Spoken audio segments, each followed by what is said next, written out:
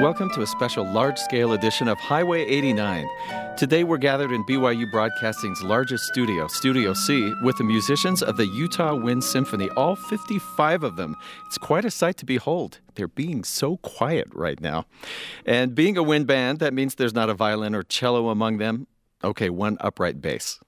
I'm Stephen Cap Perry. The Utah Wind Symphony is a rare thing in the United States. Most active wind ensembles are on college campuses or they're military bands where marching music is king.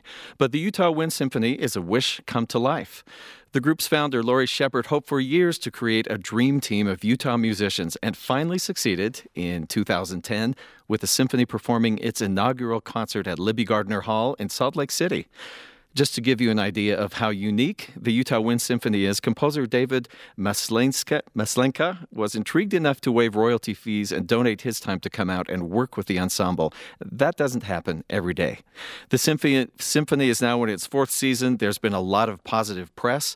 The Salt Lake Tribune reported on the symphony's impressive technical proficiency with fiendishly difficult scores and wrote that the musicians' sensitive expressiveness astounds. I think my favorite compliment was a fan who just said, "There is no finer band west of Washington, D.C." I mean, what else can you say? The group collaborates regularly with guest artists. They commission new music. They're also about to record a CD. We'll talk about that soon.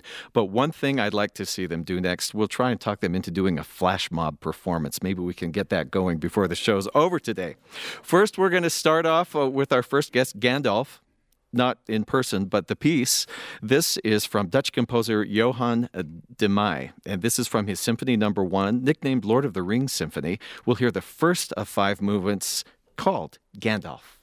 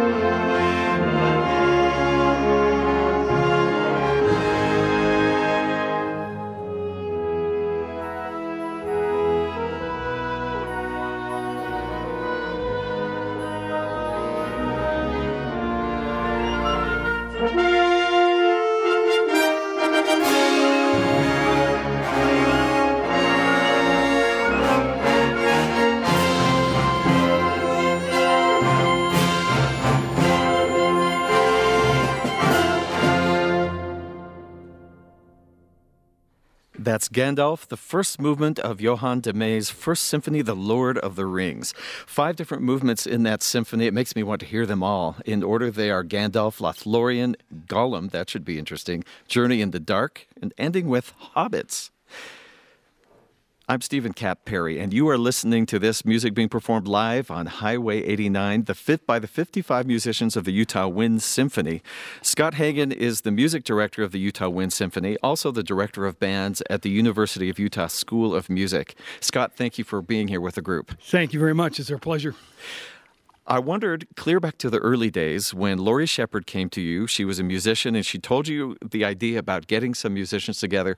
What did you think about trying to do a group like this, not associated with the university or any other organization? It was a surprise to me that Laurie came in with the question if I would be interested in, number one, conducting it. And I said, absolutely. But I said, you're in charge of getting all the players. I said, I want it completely separate from the university group. And so a number of the musicians in the ensemble contacted some of their colleagues that played in Salt Lake and so on around the valleys. And we had a reading session, I'll never forget it, in July. And all of a sudden, all these people came, and I remember the first time I walked in the room, and I went, whoa, these are some unbelievable musicians. And I think when we first played together, it was something that was very, very unique sounding. And I remember I had one of the long-term band directors in the Salt Lake Valley came up to me after rehearsal. He said, how did you do this? And I said, do what? How did you get all these great musicians to come all at the same time? I said, I have no idea. It just must have happened. If you build it, they will come. Yeah, I guess so. Yeah, but it was exciting, and it's been just a wonderful opportunity for all of us to get together and perform some great music. Is there a lack of opportunity for people who are very skilled musicians once they're through their academics? Is it hard to find a top-notch organization? It is. To play That's with? what Laurie, her concern was. She was winding down her master's degree, and she didn't really have any ambition to really be a professional symphony orchestra player. And so she really wanted a need to play in a really good organization, and that's why she came up with the idea, and then it just blossomed into what it is today.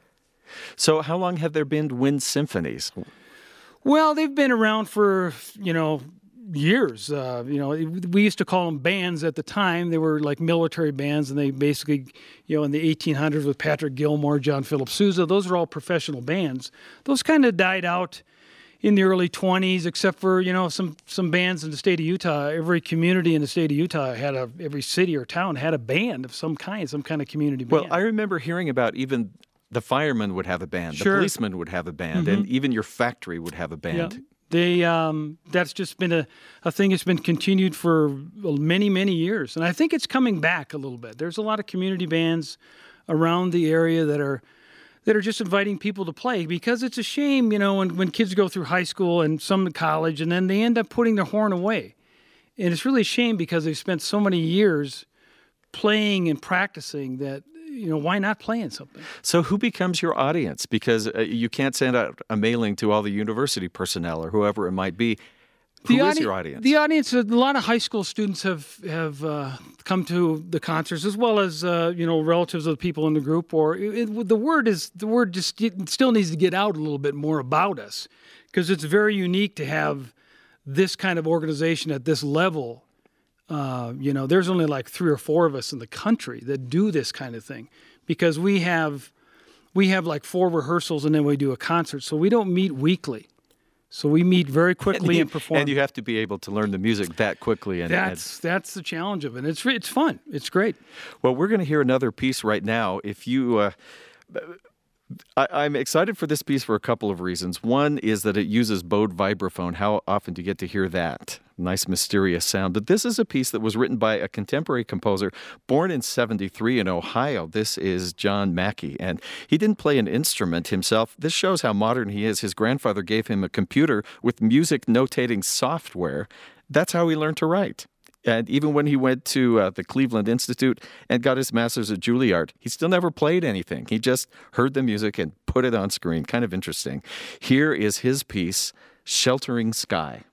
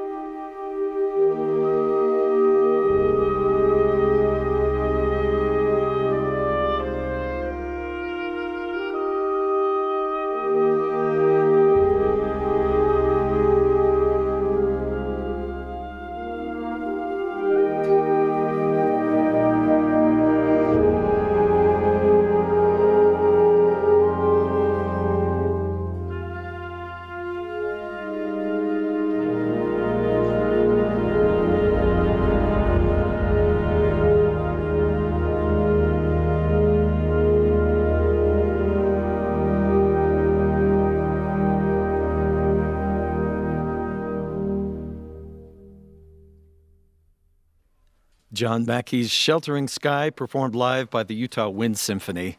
As you can tell, this is an extremely talented group of musicians. Many of them substitute regularly with the Utah Symphony. Others have played in major orchestras and on Broadway. I always think the mark of a good orchestra or a band is what they do when they play something legato like that, because such breath control and the tuning is just so important. Howard Summers plays trumpet and is now the president of the Utah Wind Symphony. He also plays in another orchestra of some renown, the orchestra at Temple Square. Howard, thank you for coming today. Yeah, I'm glad to be here. I wonder if you'd tell us about what you do with guest artists, because you have been bringing people in. I wanted to ask at first, did you being a trumpet player have anything to do with inviting Alan Vizzuti? I think it had something to do with it. I certainly wasn't the deciding factor, but I was definitely a strong proponent of that. When you've got a good band like this, what does that do when you bring in a guest artist? Oh, I think everyone's very, very excited about it. It's the kind of thing that this band doesn't have any lack of motivation. I think that everyone's just really excited to be here. When we started out, this was something that we did. Everybody did it for free, and now it is a paid organization. But still, I think that there's a drive behind it. But having an artist like that really just puts you on the edge of your seat and just gets everybody so excited for it. I think it heightens our musicianship and just the excitement of the whole thing. So. Well, it must be exciting for the artists, too, because they have this wonderful band working with them. I think so. My impression, everybody that we've worked with, everybody that's come in has just been very, very, very positive about the whole thing, and they've kind of passed it around to other people. They've really been spreading the word and getting a lot of people excited about the organization. So, now, I don't know about your garage. My garage would not fit this band for a rehearsal. So what's it like trying to find rehearsal space? That's the eternal question of performing troops, performing companies. Yeah, we're definitely not a garage band. And the equipment going with it is a pretty big job as well. But most of the time, we are using space that's provided by band directors. And there are several band directors in the group. And, sometimes we have to rent the facility, and sometimes the facility is donated. But that's usually what we end up doing. So. Well, we wanted to get to know a few of the players. Besides being president of the organization, you are one of the players. Yep. And we've heard about this greenhouse of yours. Yeah, I think somebody's been digging on Facebook. But that's the trouble. You put that out there, people read it. It's true. Yeah. Well, I heard you even have a hammock in your greenhouse. I have a hammock in my greenhouse. It's kind of a lifelong thing. So I've always been in love with plants. I really have a lot of different passions with woodworking and biking and cars and guns and all kinds of stuff. But probably the biggest ones, after music, would be the garden thing. So, yeah, I've got a greenhouse with 3 or 4 bananas and guava, and I've got fruit from the guava. And everyone's all excited about the pineapple. So it took me a couple of years, but I got fruit from the pineapple. So it was amazing. It was very yummy. Do they have a season, or are they year-round, if you've got the greenhouse right? In the greenhouse, it just kind of grows all year. So, yeah. You shouldn't really let people know that you have fresh pineapple, right?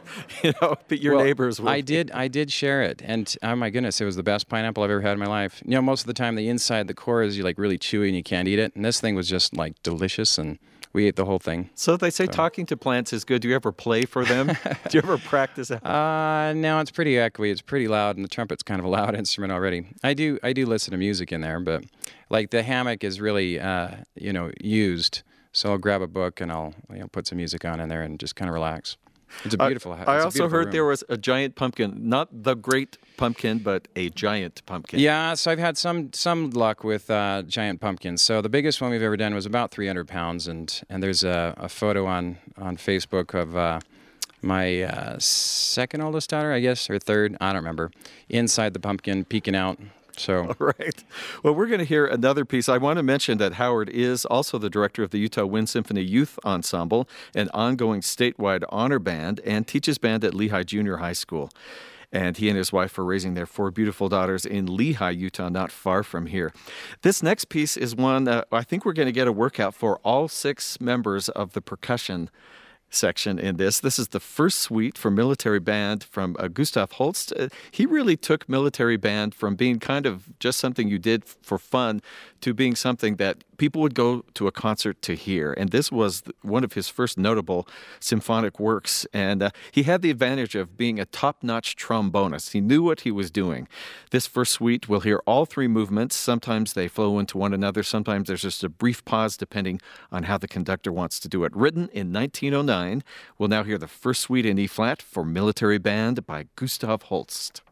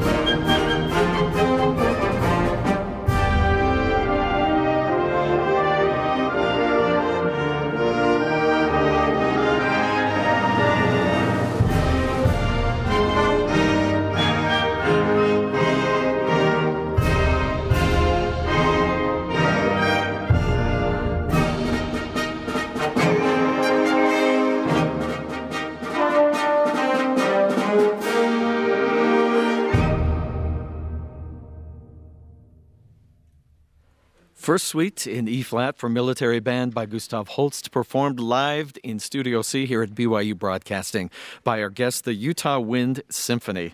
Holst himself, he started writing that music. He had spent summers playing in various bands, a Scottish band and various seaside bands, just playing for people walking along the seashore, and he was not always pleased with the quality of music he had. Decided he'd make a change. Randall Clark is the principal saxophonist with the symphony, the Wind Symphony. He conducts the Utah Wind Symphony Youth Ensemble as well and regularly performs with the Salt Lake City Jazz Orchestra. Randall, thank you for coming in. It's a pleasure. Playing for us. I wanted to ask about the Utah Symphony Youth Ensemble, a statewide honor band. What exactly does that mean?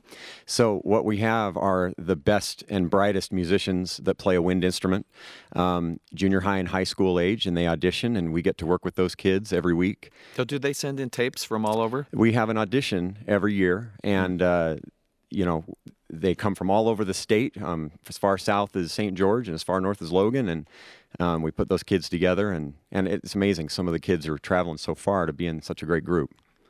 And then once a year, besides a guest conductor, you also do a concert where the youth ensemble and the Wind Symphony play together. Does this mean they take turns, or do they actually combine? So we have a really neat setup for this concert. So the youth ensemble gets to play by themselves. They get to do a couple numbers, and then they get to sit side by side with the adult group, which is phenomenal for these young musicians to sit right next to a professional and do a few numbers, and Scott Hagen conducts those pieces.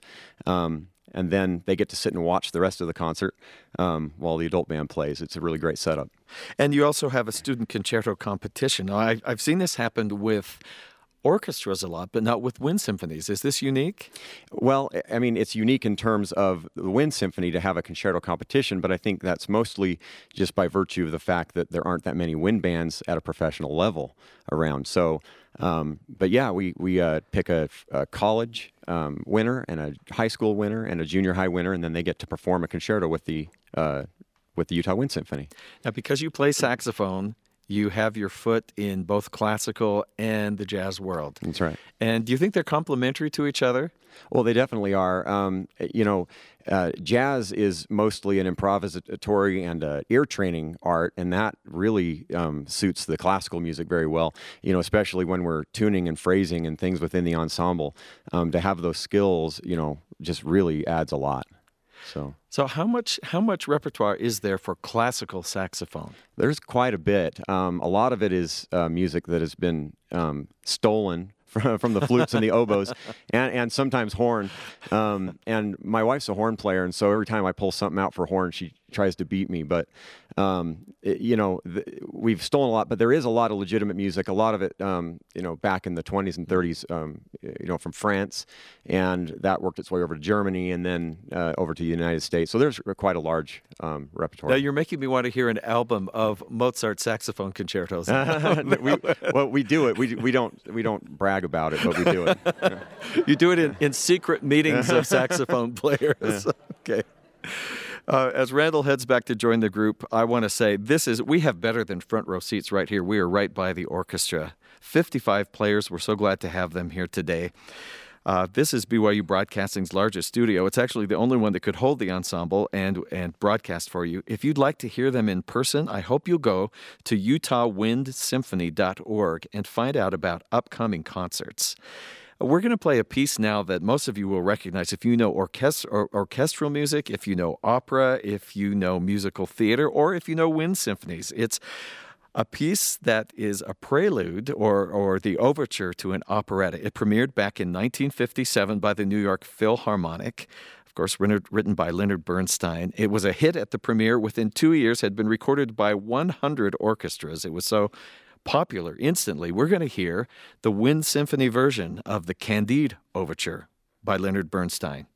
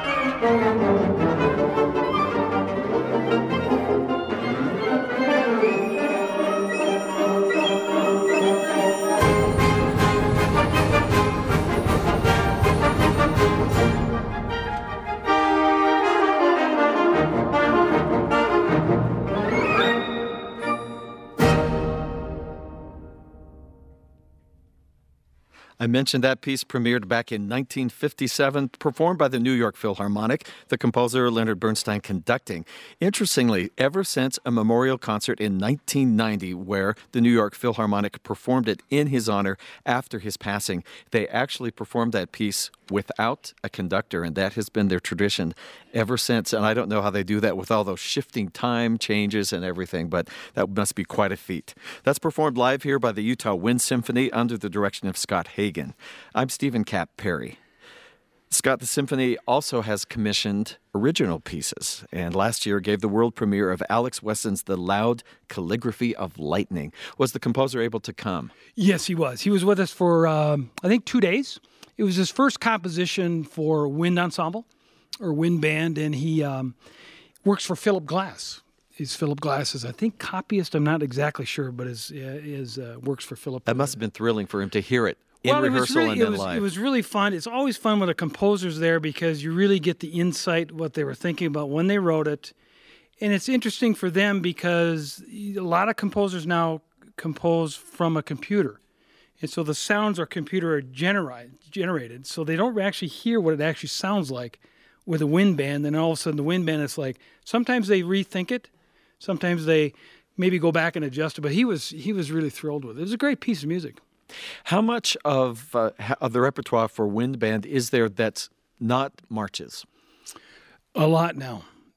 We played, you mentioned first suite, Holst's first suite. That was 1909. That was really the big cornerstone piece for wind band. That's really when it all really started. So things get adapted from orchestra, but how much is being written first for wind band? Is that increasing all the time? It's increasing all the time. There's a group of about 10 or 12 young composers that are getting played a lot. John Mackey would be one of them.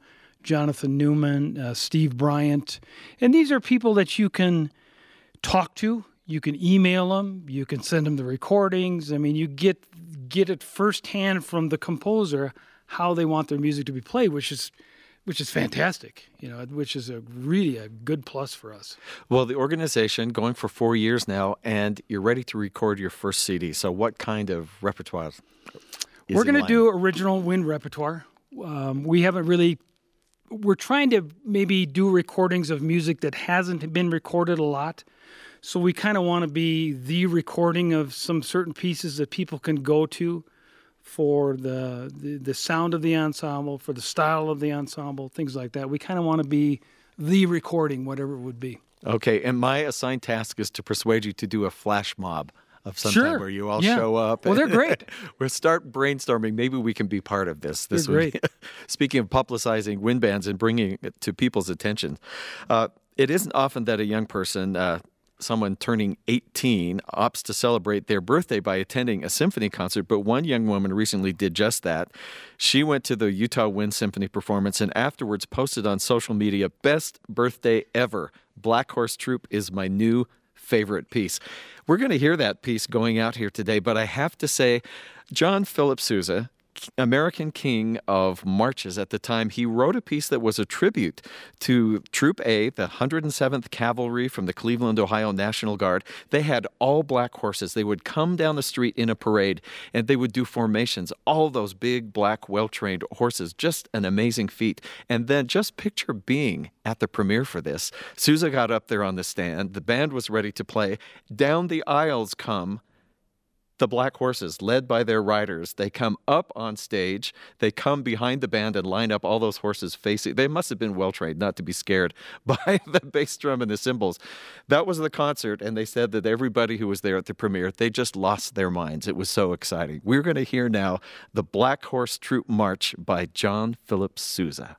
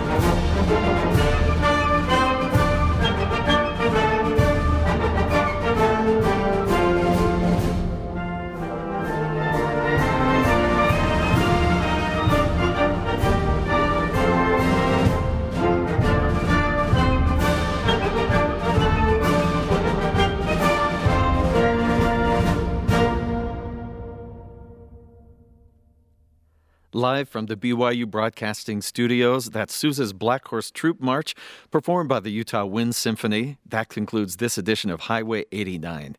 It's been exciting to be so close to the Wind Symphony, and thank you to each of the players for being here playing for us today. The Utah Wind Symphony has been praised for impressive technical proficiency with fiendishly difficult scores, and they've been called the best wind band west of Washington, D.C. They performed at the 2013 Utah Music Educators Association Convention with Alan Vizzuti, and they'll perform this year at the Utah Arts Festival. Information about their upcoming concerts, projects, their new CD that's in the works, and hopefully that flash mob concert we want them to do, online at utahwindsymphony.org. We welcome your comments and questions about today's show. To contact us, simply email us at highway89@byu.edu. Highway 89 is a production of BYU Broadcasting in Provo, Utah. The recording engineer is Scott Sandstrom, and our producer is Jackie Tataishi. I'm Stephen Kapp Perry. Thanks for listening.